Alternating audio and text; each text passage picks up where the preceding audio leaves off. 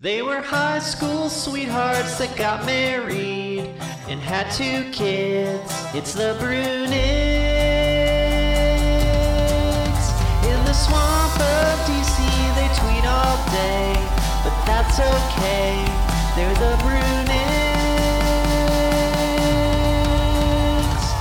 She is a journalist. He is a wonk. Wonk, wonk, wonk. They talk about the news or whatever they want. In the fight for justice, they're on your side. You can't deny it's the Brunigs.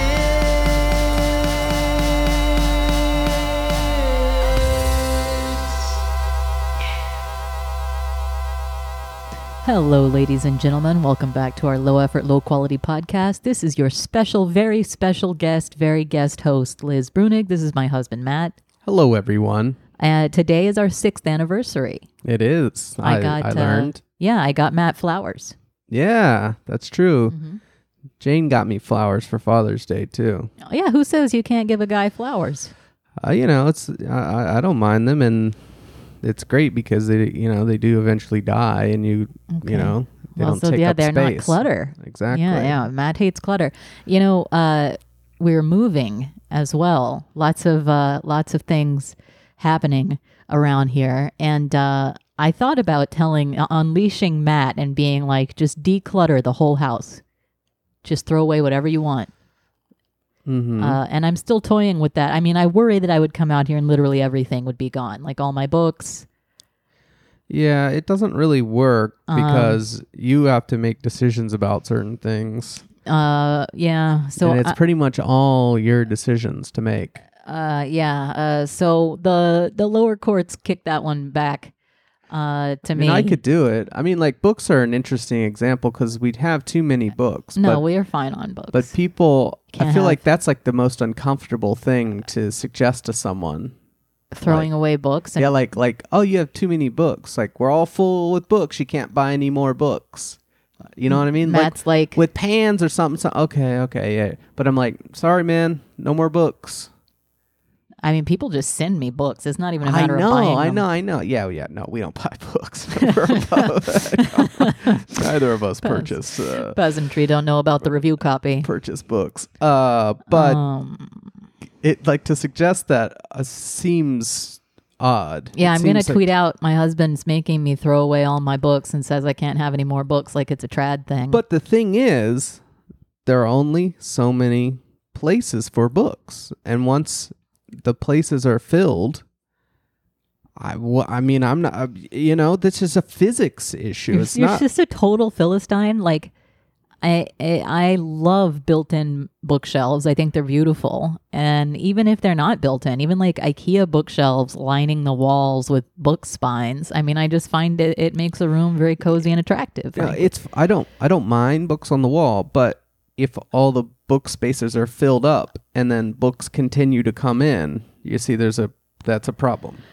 All right, King. And so now they just kind of get stacked and what the fuck do we, I'm glad that I didn't suggest that to you because I see that it would have immediately blown up in my face. So I'm decluttering ahead of our move. Moving sucks, very difficult. Shouldn't have had surgery right as we were moving. But I did. And so that's the situation that I'm in. But it's our anniversary. So 6 years, would you re-up? Like, what if you had to re-up every year on your anniversary and stay married or not? Well, I saw you tweeted the picture. I did. Yes. Our wedding pictures featuring me and you and the Honorable Judge Melissa Lendesh of New Orleans Parish. Mm-hmm. What do you remember about this? I remember that we went to the courthouse. It was fairly early. You had to go the day before to get some sort of paperwork done or some shit like that. I don't know. I wasn't going to fuck with that. You're the lawyer. And then, we had to wait 24 hours. We came back or something along those lines. Or maybe you just went that morning. I don't remember. Anyway, there was some short delay period. We came back to the courthouse. We went in. There was a sign on the wall that said the Wi-Fi password was Quincy Jones or something. Mm-hmm. You took a picture of that. You liked that. And then we went in and we told the court employees we were here to get married, and they were like, all right over here. And the secretary lady who worked for the judge took pictures, and then she gave us some advice, and she said, let no man or woman put asunder what God has brought together. And she was like, don't let another woman get with your man. I was like, I will keep an eye on that. I'll watch that.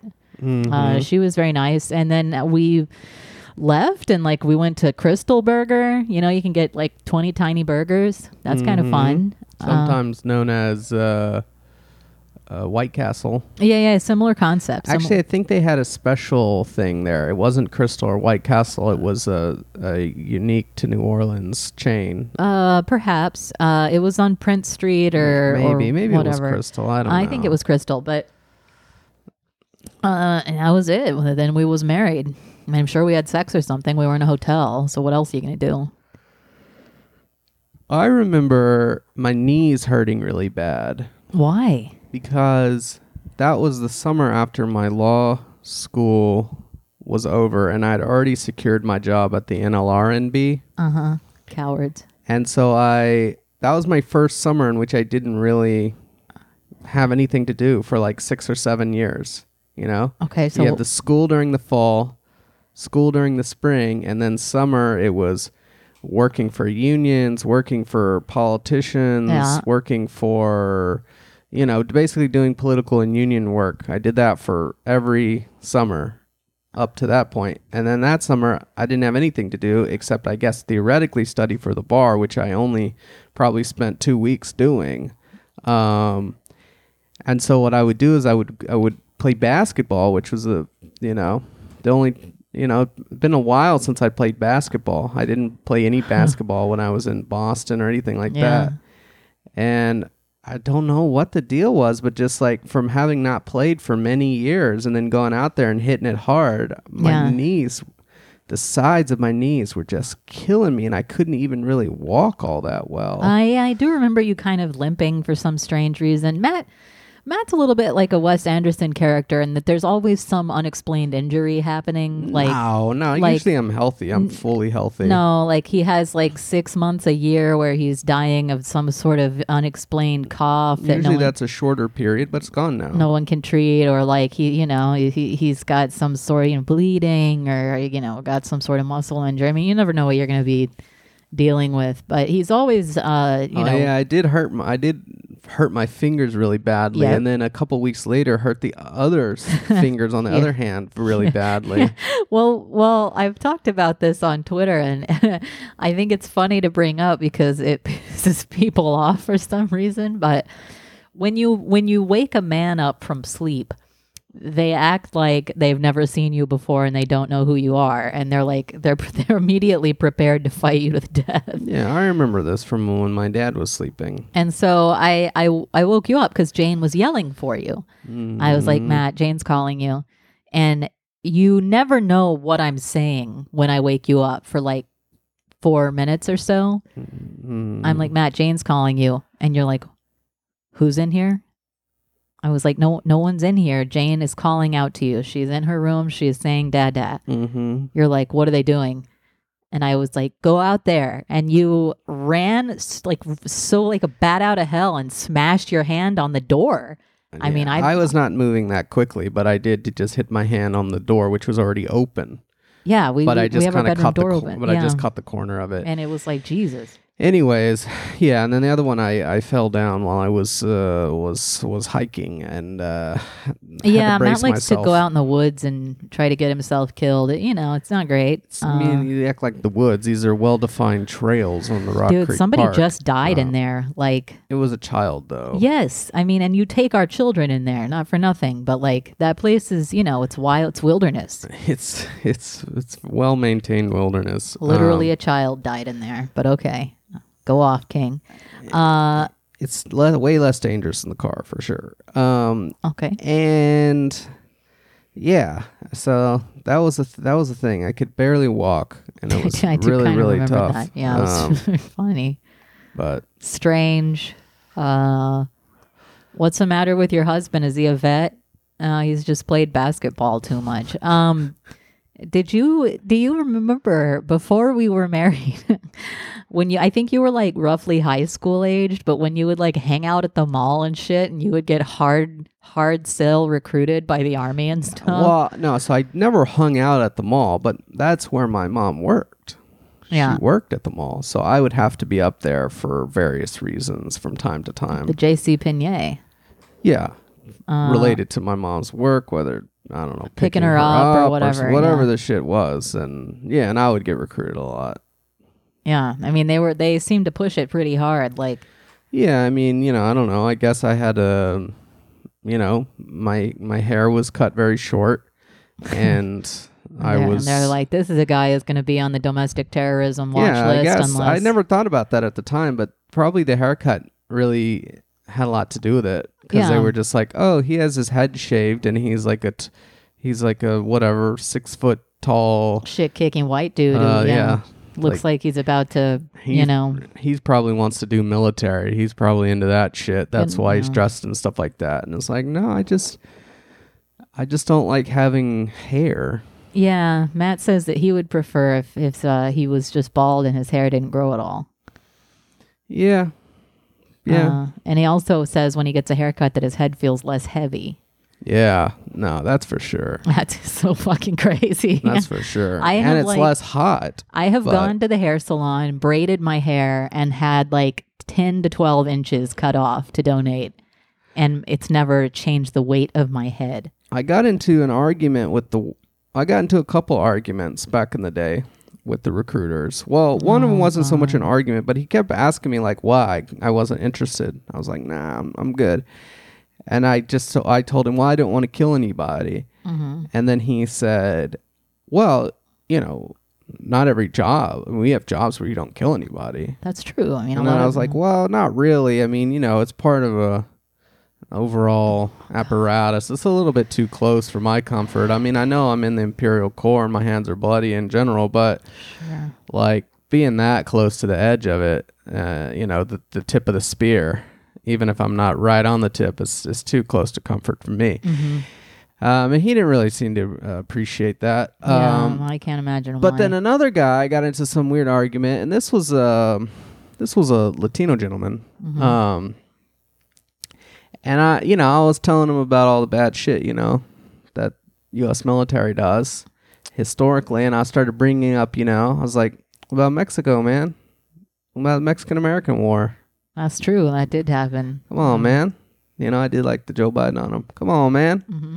Come on, brother. He started getting really fucking hot at that. Yeah, well, yeah, I can see why. Like, he kind of felt like I was like maybe being like, you're a traitor. Yeah. You're doing treason to your people. Well, probably because it seems that is, in fact, sort of what you were. Well, no, I was just bringing up, I talked about Vietnam. I mean, I talked about all sorts of stuff. Vietnam. I didn't have I wasn't like super crisp. You know what I mean? I was only like maybe 17 or 18, but that is a maximally crisp period for you. But I was, in terms of extracurricular activity, I was very interested in these topics. So I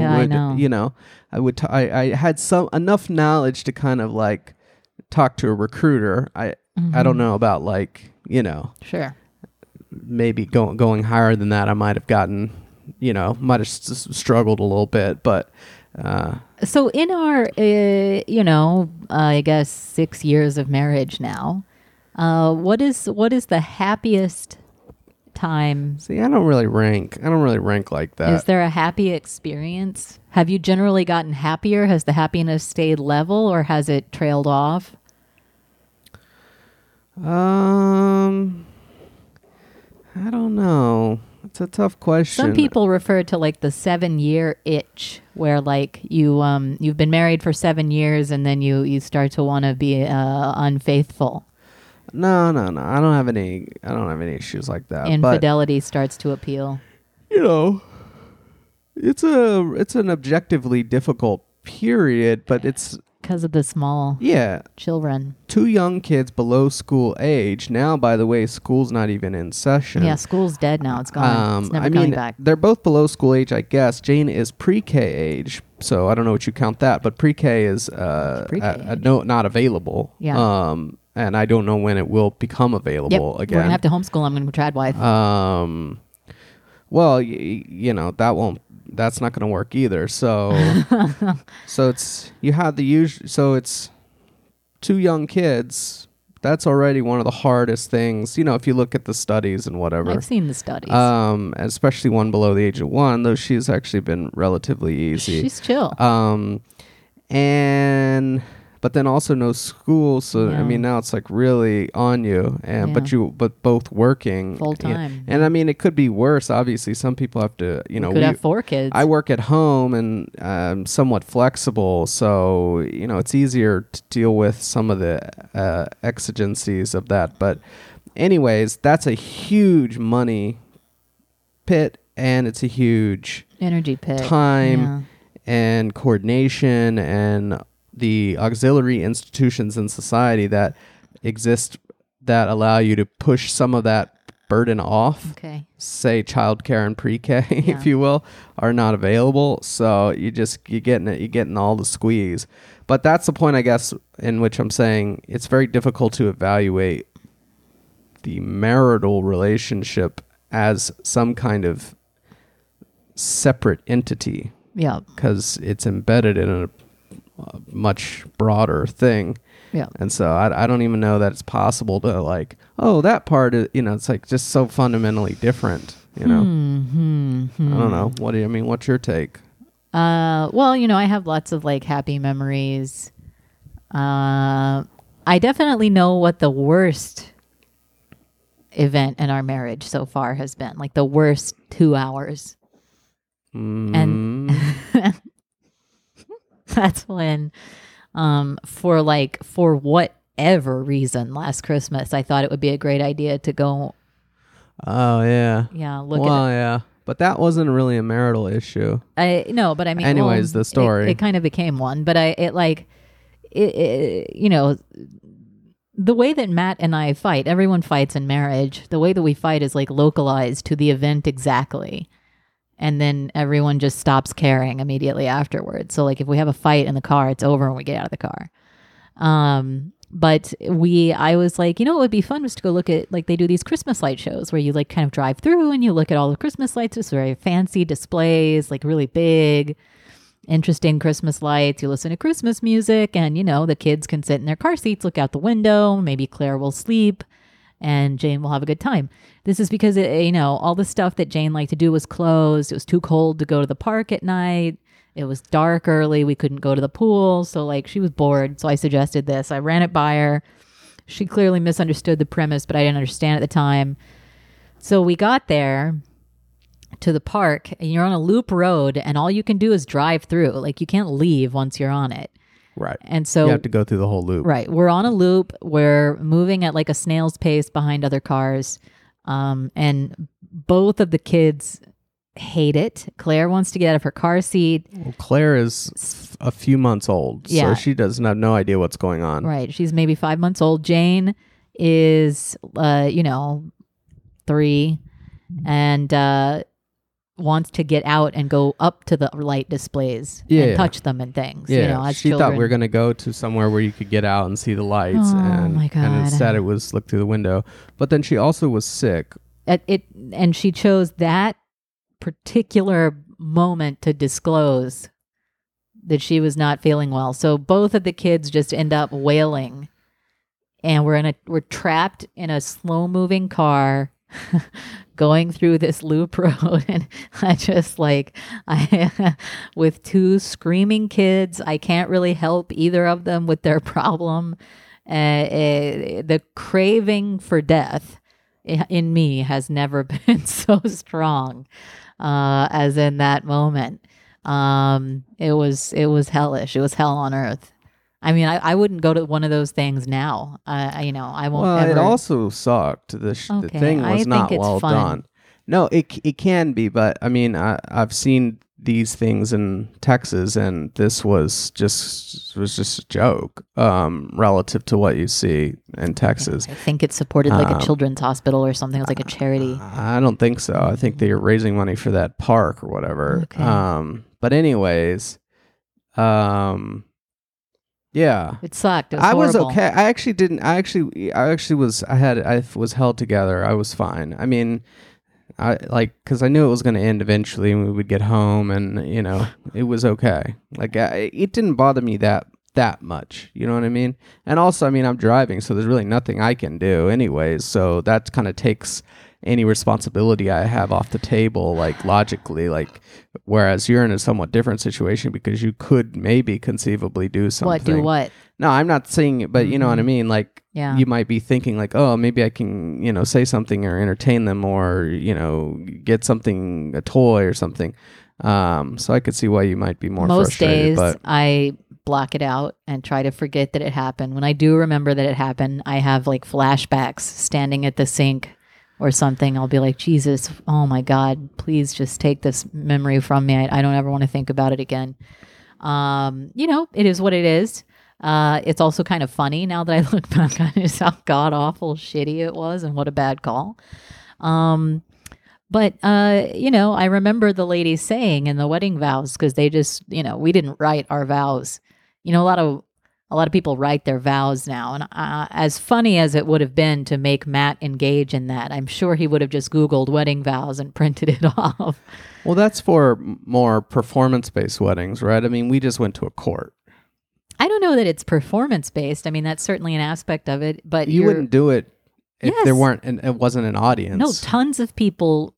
It's like something, that you write them privately, and then it's this touching thing that you read to your spouse. No, I always thought it was for the crowd.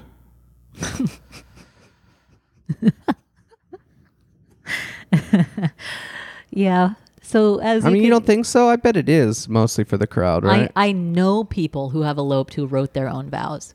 Mm-hmm. And this was like part of what made it touching and like kind of DIY.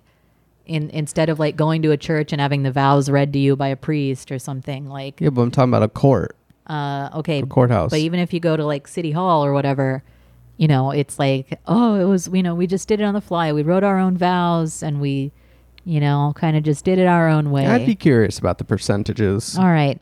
Matt's a truther on this. What would you, if you had to write your own wedding vows, what would you? No, not gonna do it. You would just decline. Yeah, I don't really get it. I mean, I know you gotta do one that's funny so that everyone laughs. You're so hateful. You gotta do that one. You're so hateful. There was a lady, a performance artist, who did a thing on Twitter about the wedding vows of the girl who bullied you in high school. She's like, Jason, you're the love of my life, even though you're an Eagles fan. Right. She stops for the crowd to laugh. That's the whole shtick. That's the whole shtick. That's what I'm saying. And so, yeah, and you got to do stuff like that, basically, right? Like, you got to basically do trivial things.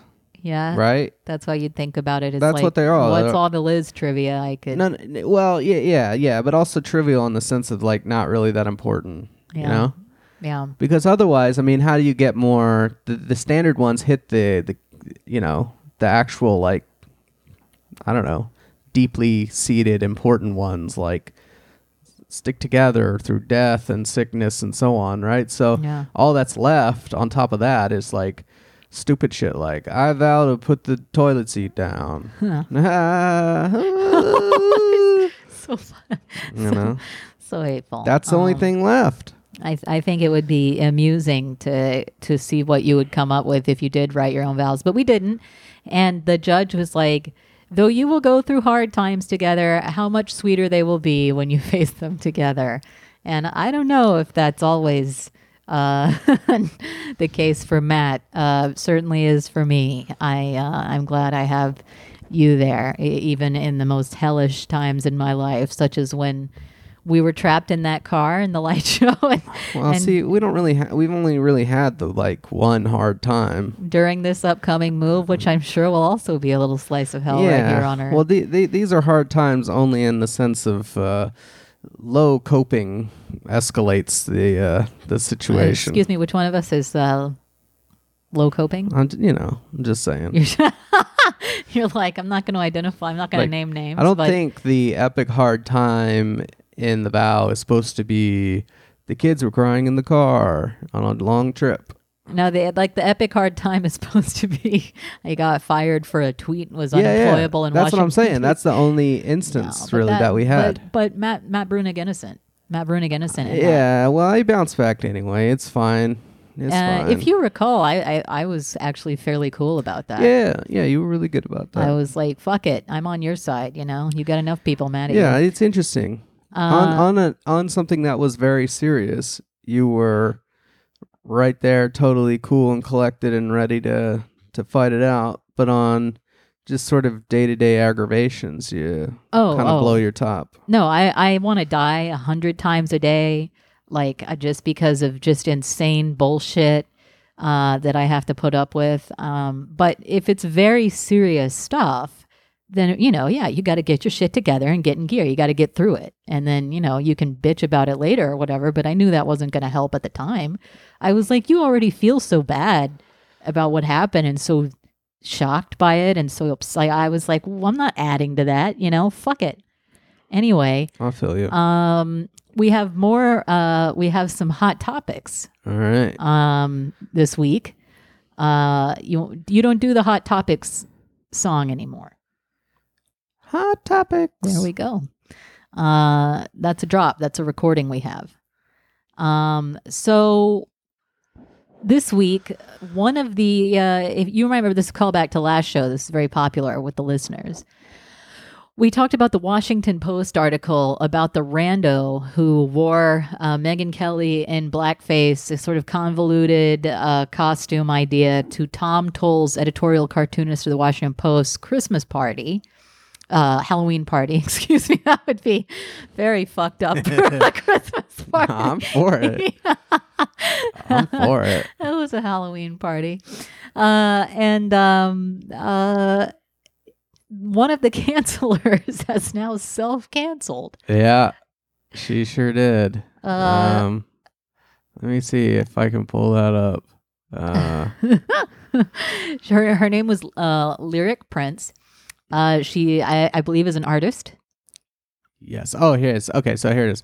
Yeah, on Medium. So this is you could basically do these things. You could do a whole podcast of this, I believe, although I've never listened to it. This is basically what Jesse Single's podcast is because there's so much insane, like, a little ephemera of, just nutters that even manage to, get up to higher levels of the cultural sector in various ways. It do be as such. And there's all sorts of insanity going on pretty much all the time. And so you can do a whole thing about these crazy cancel people and these SJWs and whatever. Sure. But, I try not to. That sucks. We don't want to do nothing but be like the libs. I don't want to waste. Yeah. But since we did spend some time on the WaPo one last time. And because this is funny. Catch up. Yes. And because this one is really interesting in a number of ways. But yeah, so Lyric Prince is one of the two people who got the random person who was at Tom Toll's Halloween party. Right. Got her fired for blackface from 2 years ago. Not a public figure, whatever. There's been a lot of interesting stuff on this. I think Josh Barrow had a piece. And was it Olivia? I can't remember. Yeah, I think it was Olivia. They too reported out it's a very convenient last name. Yeah, a kind of thing on how this all came about. You're hearing it as Olivia Newsy, Newsy. Yeah. She's a newsie. Newsy. She is a newsie. There you go. So they reported out an interesting long form on sort of how this story got written. But anyway.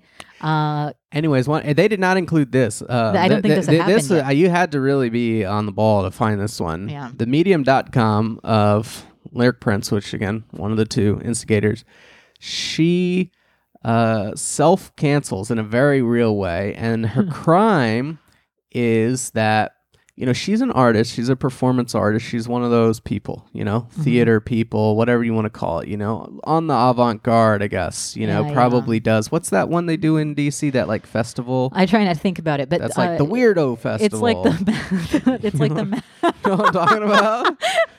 You know what I'm talking about? You know what I'm talking about? I don't actually. You don't know what I'm talking about? But it's like the mattress girl, the DC Freak Festival or something like that. I You don't know what I'm talking about? Possibly be. No, there's a thing. And I swear I always get invited. They're like, do you want to? Matt's like walking down the street by scaffolding, seeing posters for like summer performances in the park, and he's internalizing it as the DC Fringe. There we The DC Fringe Festival. But it's like the weird and you know, I'm sure like, you know, that's just what comes to mind because I was invited to someone's like one person avant-garde show on something or you this were one. like, fuck I was no. like, what? Matt, No. I would love to kidding be me? doing my avant-garde performance with only Matt in the audience. Like I'm doing a one-man showing of Equus where I'm like fucking a horse and it's just Matt sitting out there. Oh God, I gotta make that happen. So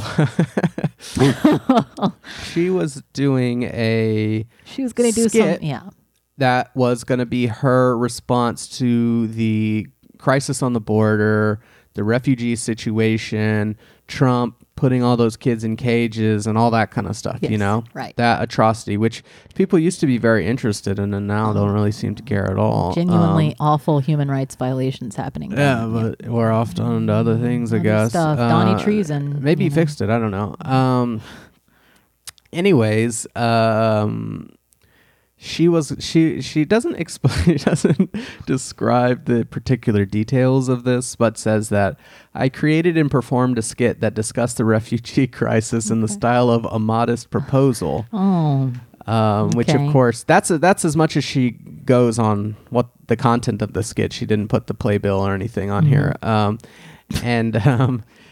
but course, you know, a modest proposal is modest proposal. They're gonna isn't that eat the poor or something like that? Yeah, there are too many Irish people. They're reproducing too quickly. They're running out of food. Why don't they just eat their?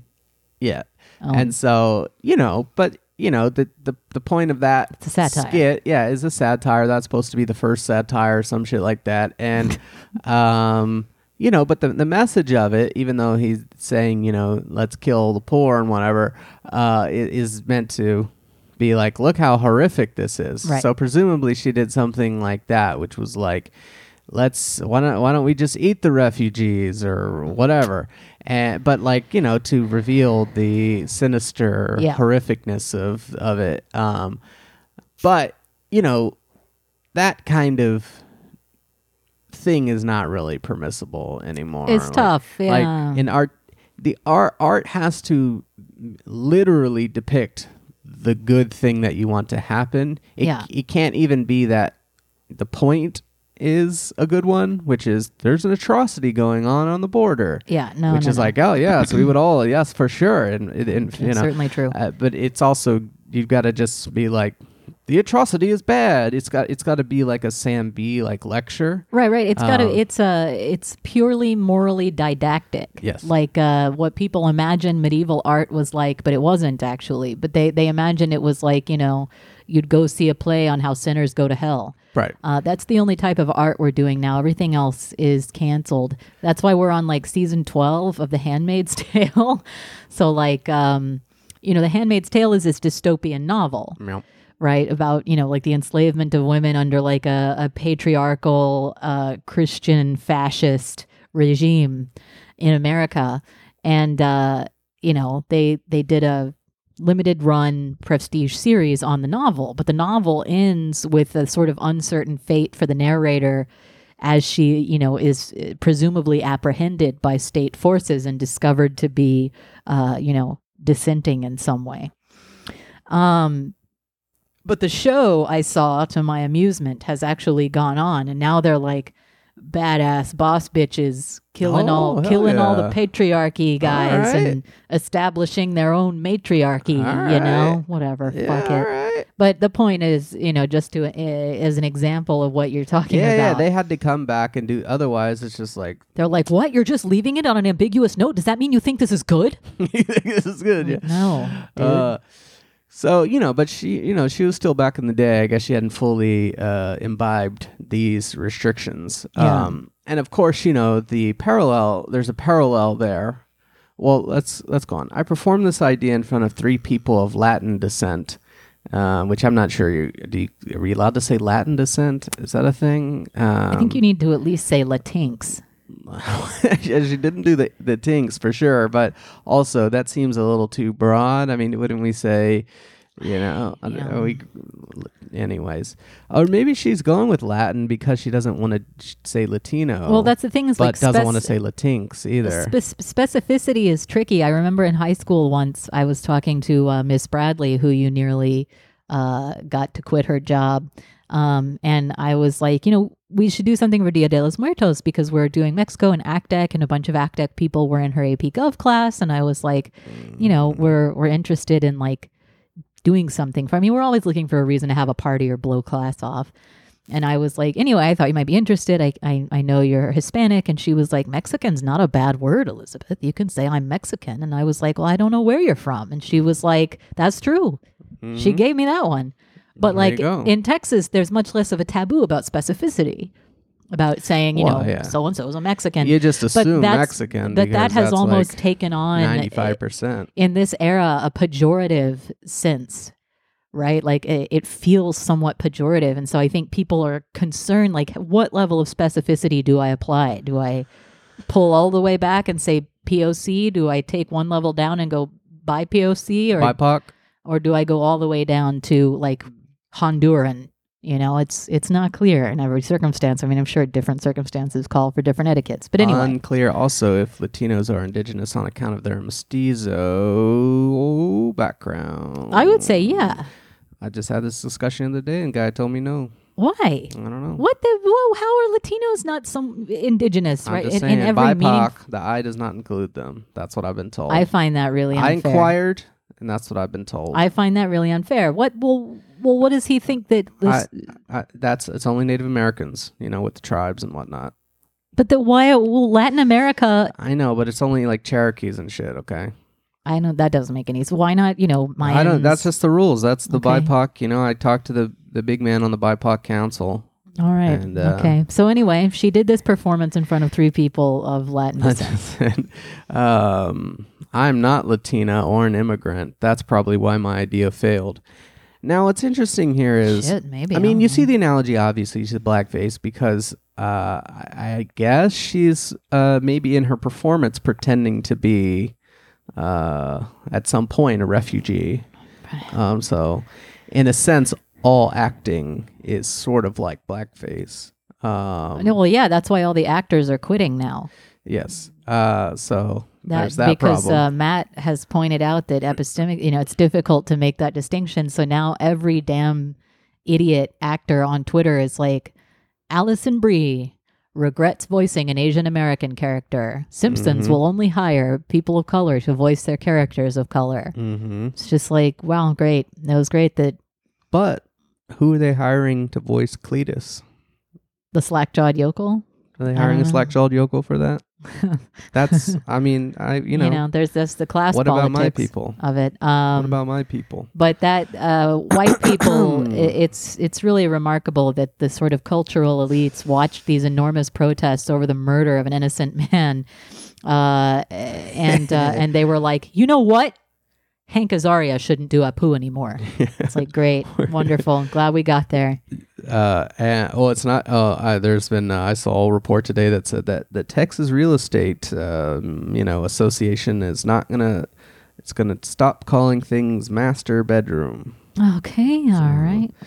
So that's what they want. What? Yeah, that's what these protests were for. Those are the demands. Yeah, they were like they're being integrated on your real estate listings. Whatever, fam. Not call. Whatever. Say it's the large bedroom. What I think is interesting here is she screens this idea in front of a few people. Right, in a sense, it reads almost like though she may not have intended it this way, but in effect, like one of the sensitivity readings or sensitivity screenings, which I'm told is how all young adult fiction works nowadays. Yeah, where everything you write, there's like a panel of self-appointed elders who tell you that this is what is okay for my people and not. Yeah. So that seems to be what she was doing here, right? She didn't take it to a stage production or do it at the DC Freak Fringe Fest or whatever. She did it in front of a small group of friends and presumably was like, all right, tell me what you think. And they were like, not a good look, very offensive or whatever. And then she's like, okay, and then didn't do it. And like, that seems perfect, right? Yet. That seems like exactly what you would want, how this would work, right? Right. You're like, I'm trying to do this satire to make a point, but I don't come from this group and this is not my background, so I'm going to run it by some people who do have experience.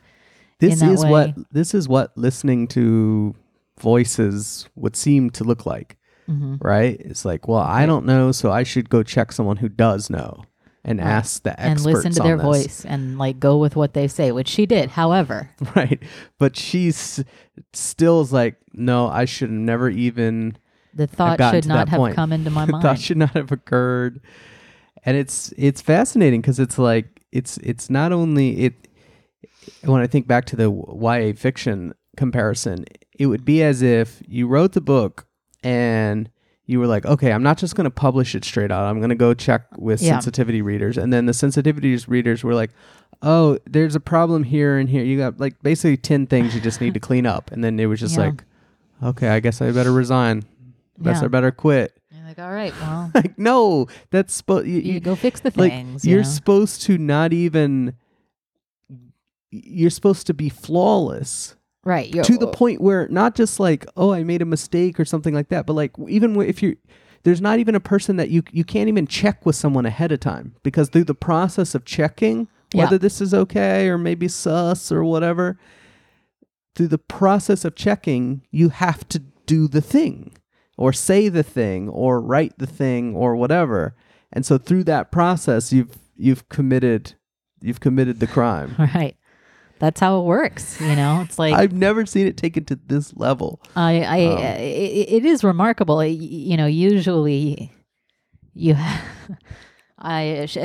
you're burying the lead in that you didn't say what she did to herself for having. Yes. Well, yes. So having had this thought. So she, has thought about this, and she is resigning from her job. She is resigned from her government contract position.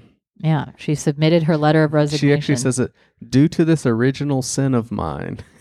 Yeah.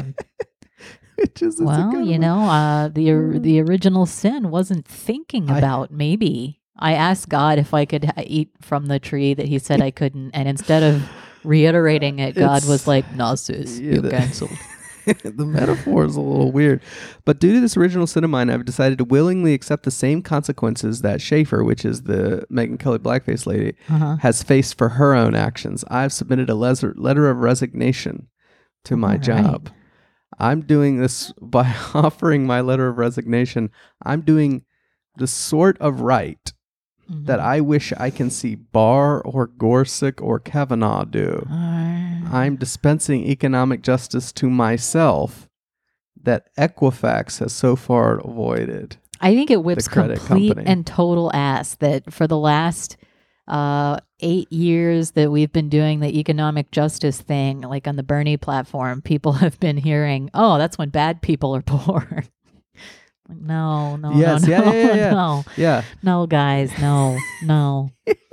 That's not what that means. Well, what I love about this, one, I'm doing the right. I wish I can see Barr or Gorsuch or Kavanaugh do. So one, lib brain. Oh gosh, we know this is lib deep brain. into the Russiagate shit. This is lib brain. I know what Kavanaugh did. I guess I know what Barr did. I mean, what's the Gorsuch line?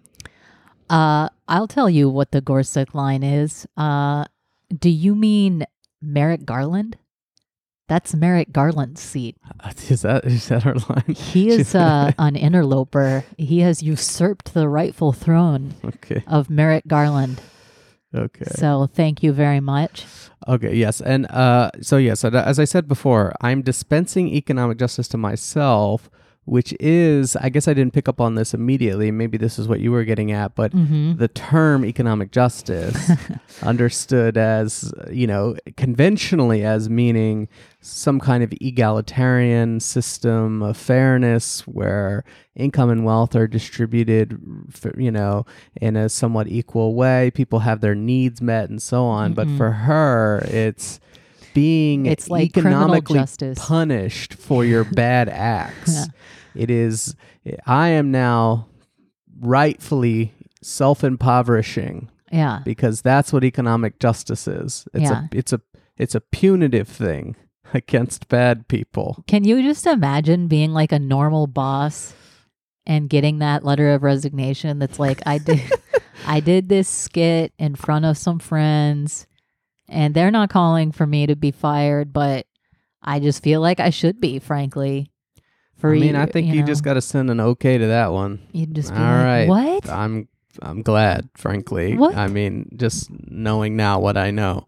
Self-cancellation, it's the kind of thing that Matt likes because it does follow the logic. She went all the way the way to the end. All the way there.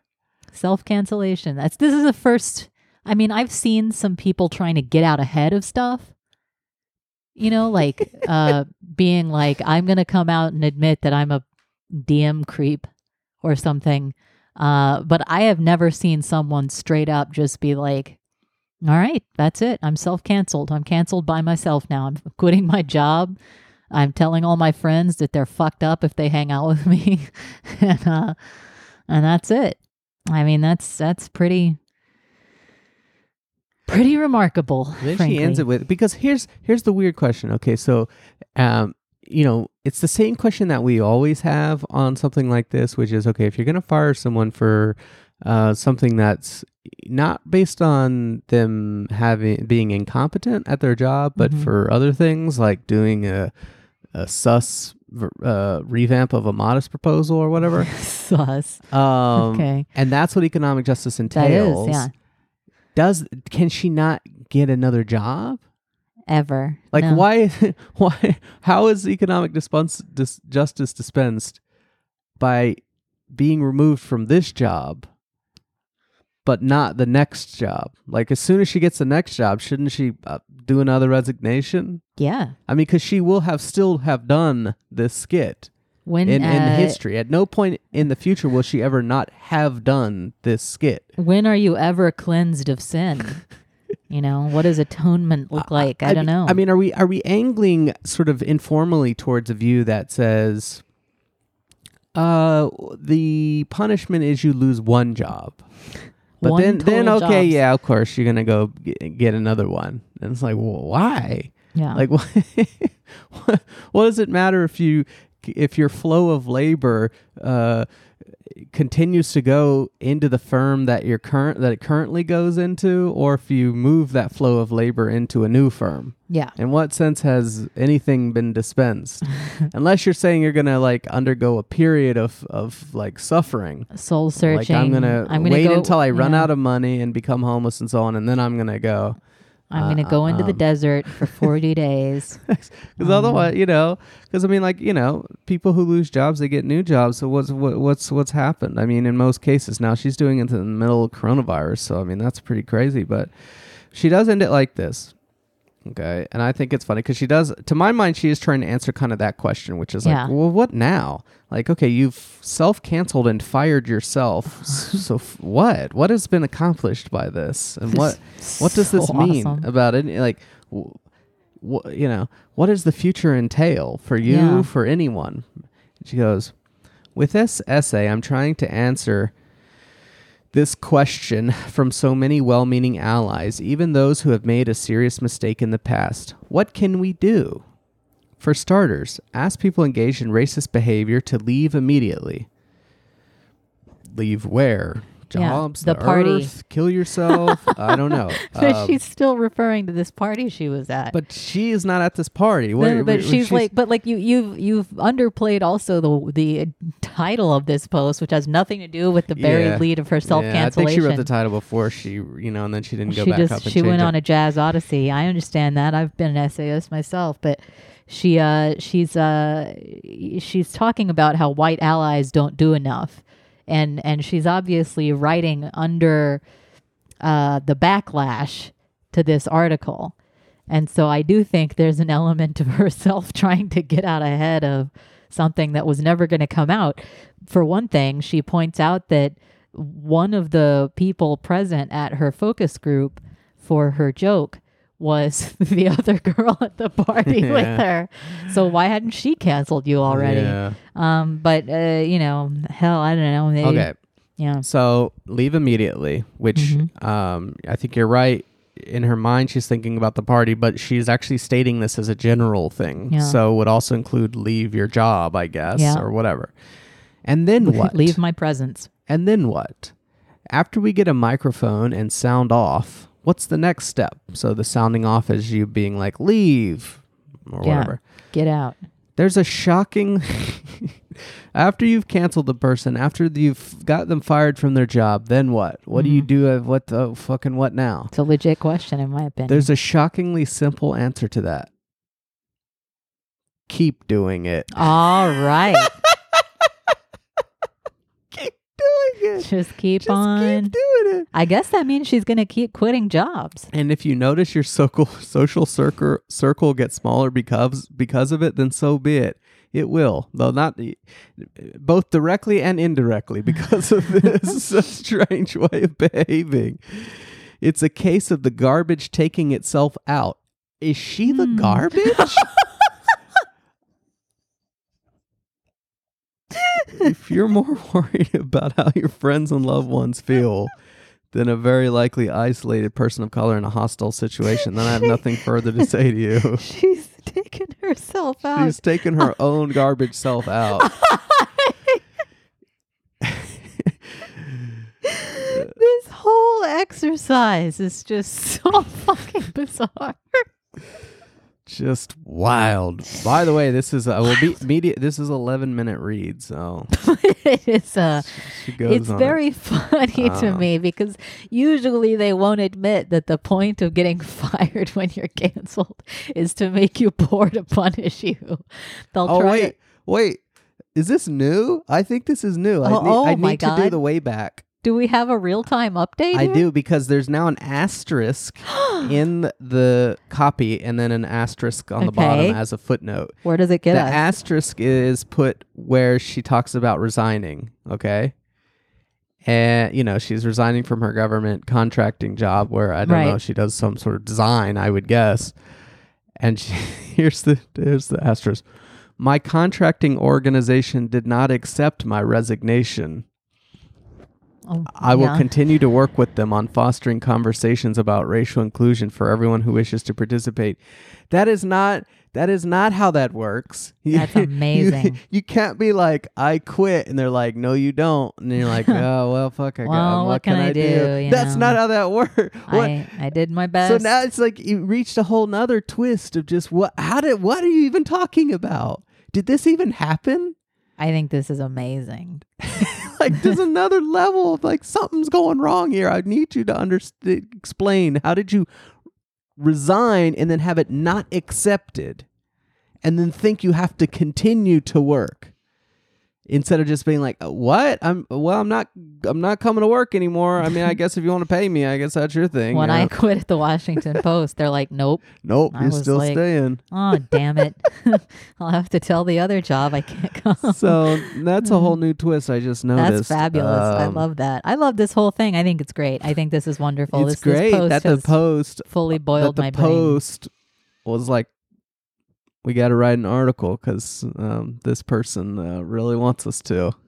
And they just let this person who might have some various issues just wind them up into writing that thing. But anyways, I hope it was worth it. You win some and you lose some. Sue Schaefer trying to get work during this pandemic might not feel it this accomplished, taking the garbage out. But, opinions are going to differ on that kind of thing. And you just got to step up and tell your friends to get fucked, I guess. You got to tell them to get fucked. And if you don't have any friends anymore, that's just fucking that, man. That's you. That's the garbage taking itself out. And you got to kind of tell yourself to get fucked. Why were you hanging out with garbage? The whole thing is so like hyper Calvinist where it's like, for the crime of even having the thought of this skit, I should be fired. Right, yes. And then if I even was friends with someone that I didn't know to be racist, but then found to be racist and I told them to fuck off, that's kind of sus too. that I was friends with a crypto racist. That's true.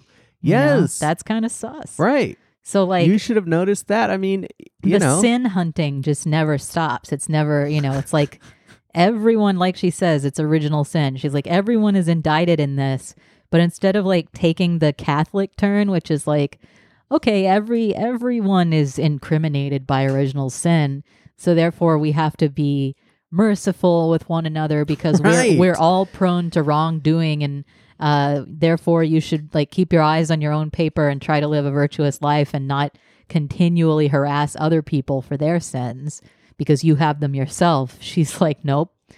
You should prosecute sin unto the ends of the earth.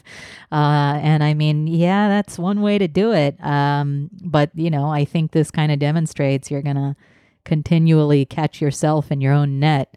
It's remarkable.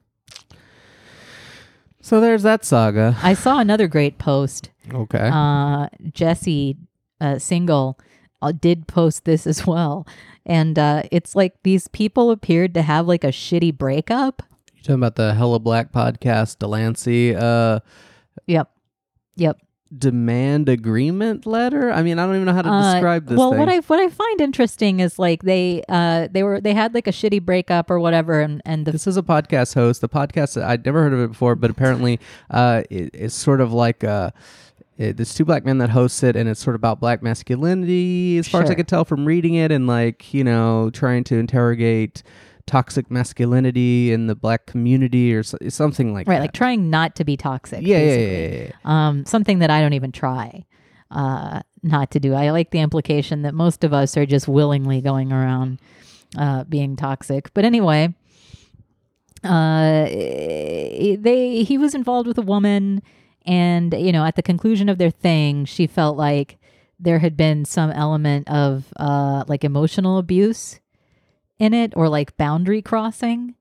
And so he puts out a statement. He puts out like a press release. Very long statement. On his breakup. And it's like, it's written like a legal document. Like the pages are numbered. It starts out. There's dating. The past process, 07-2019 to 06-2020. Demands agreed to on 6/21. Yeah, hereafter, the relationship. It's like, and what you begin to realize reading this is these people, there's always this concern from, freaked out conservatives that the nutcase SJW people are going to like infiltrate HR departments. But no, actually the HR thing has kind of infiltrated them. Yeah. In that they've decided to run their relationships as though they are HR departments, like bringing in mediators and only communicating through counsel. Yeah, he had like a restorative justice arbitrator. Yeah, they brought in an arbitrator.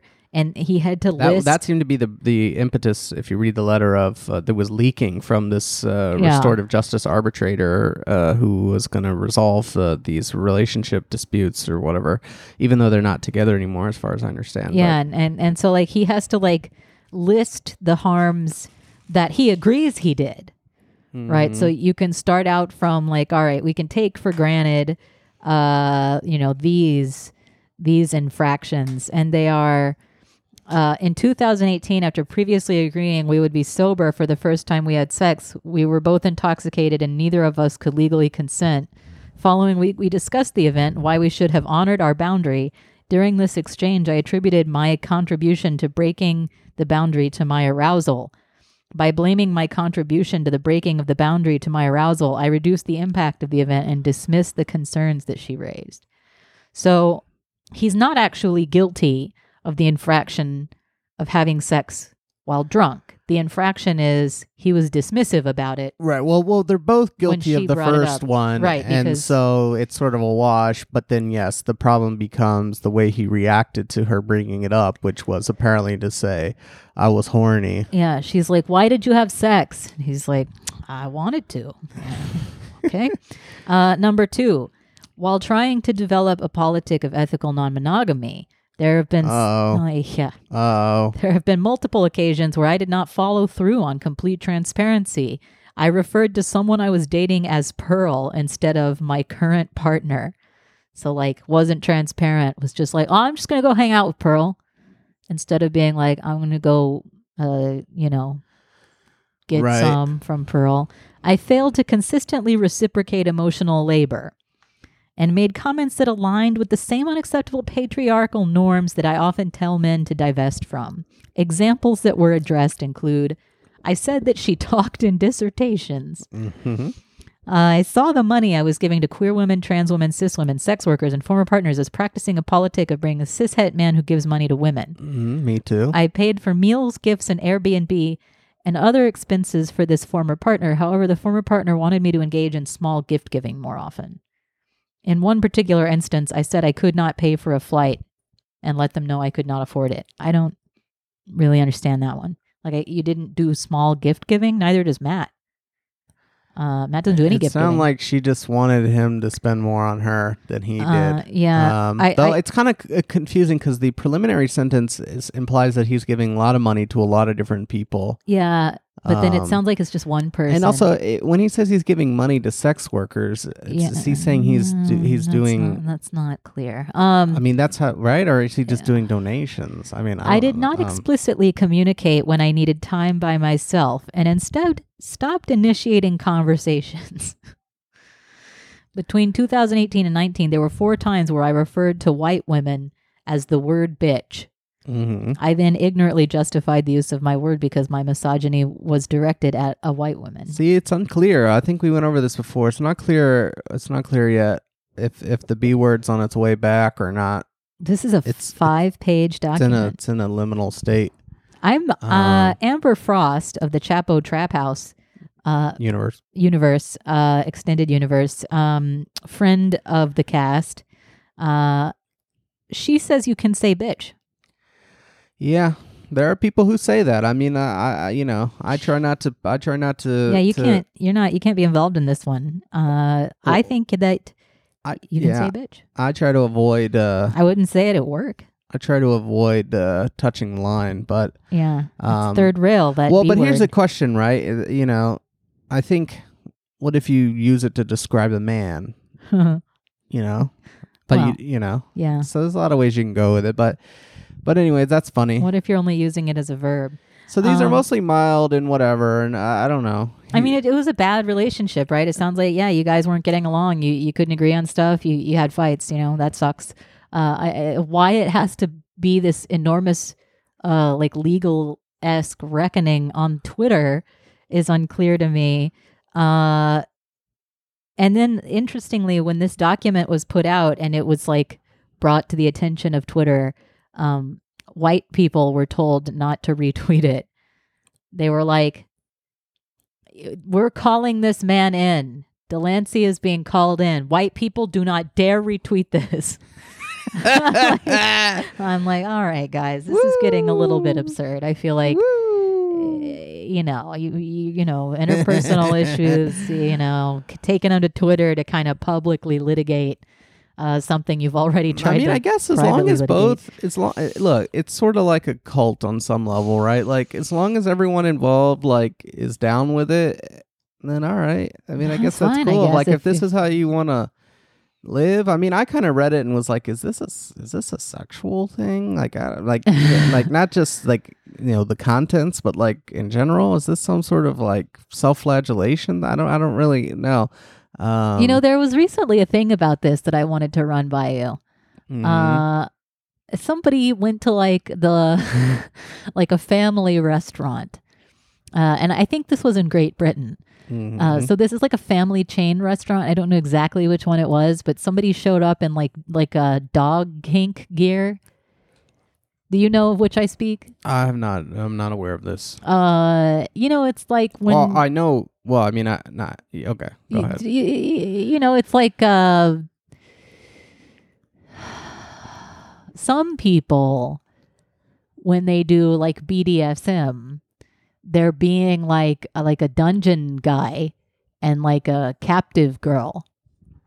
or something. Sure. Right. Well, this is like I'm a human who owns a dog, and you're the dog, and I guess I have sex with the dog also. Okay, yeah. I mean, yeah, humiliation or whatever. Yeah. And so Anyways. this person shows up in like sex gear. They were not maybe indecently dressed, but they did they were like drinking out of a water bowl placed on the ground beside the booth in this Chili's. Okay.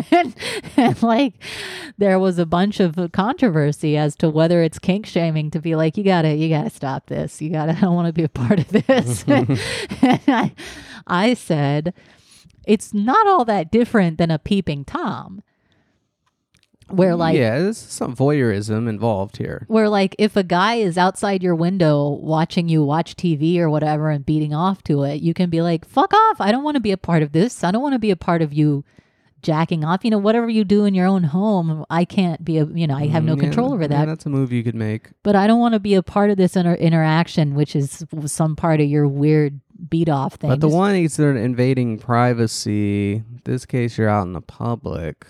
Yeah, but I still am not consenting to be a part of your weird humiliation kink thing. I do not want to be the audience for this. I feel you. I would like to see it personally. Matt's the Monique gif. I would like to see it. I mean, wouldn't you? Like, here I am at the DC Weirdo Festival. Yeah, I'm sure they're all over that place. They should send you as a correspondent to some kind of kink festival, and you can continually get the name wrong. Be like, here I am at the Glasgow Freak Carnival. it's like the Carl Pilkington travel show. Oh yeah, I think I would be. I think that would make a good show. And if I could keep it up. I mean, he had so much material. But I think I could have some funny moments, just sort of traveling around the world, being the way that I am. I think that you do have lots of funny moments being the way that you are, just going around the world. It's why we love you. So, alrighty. Thanks for listening, folks.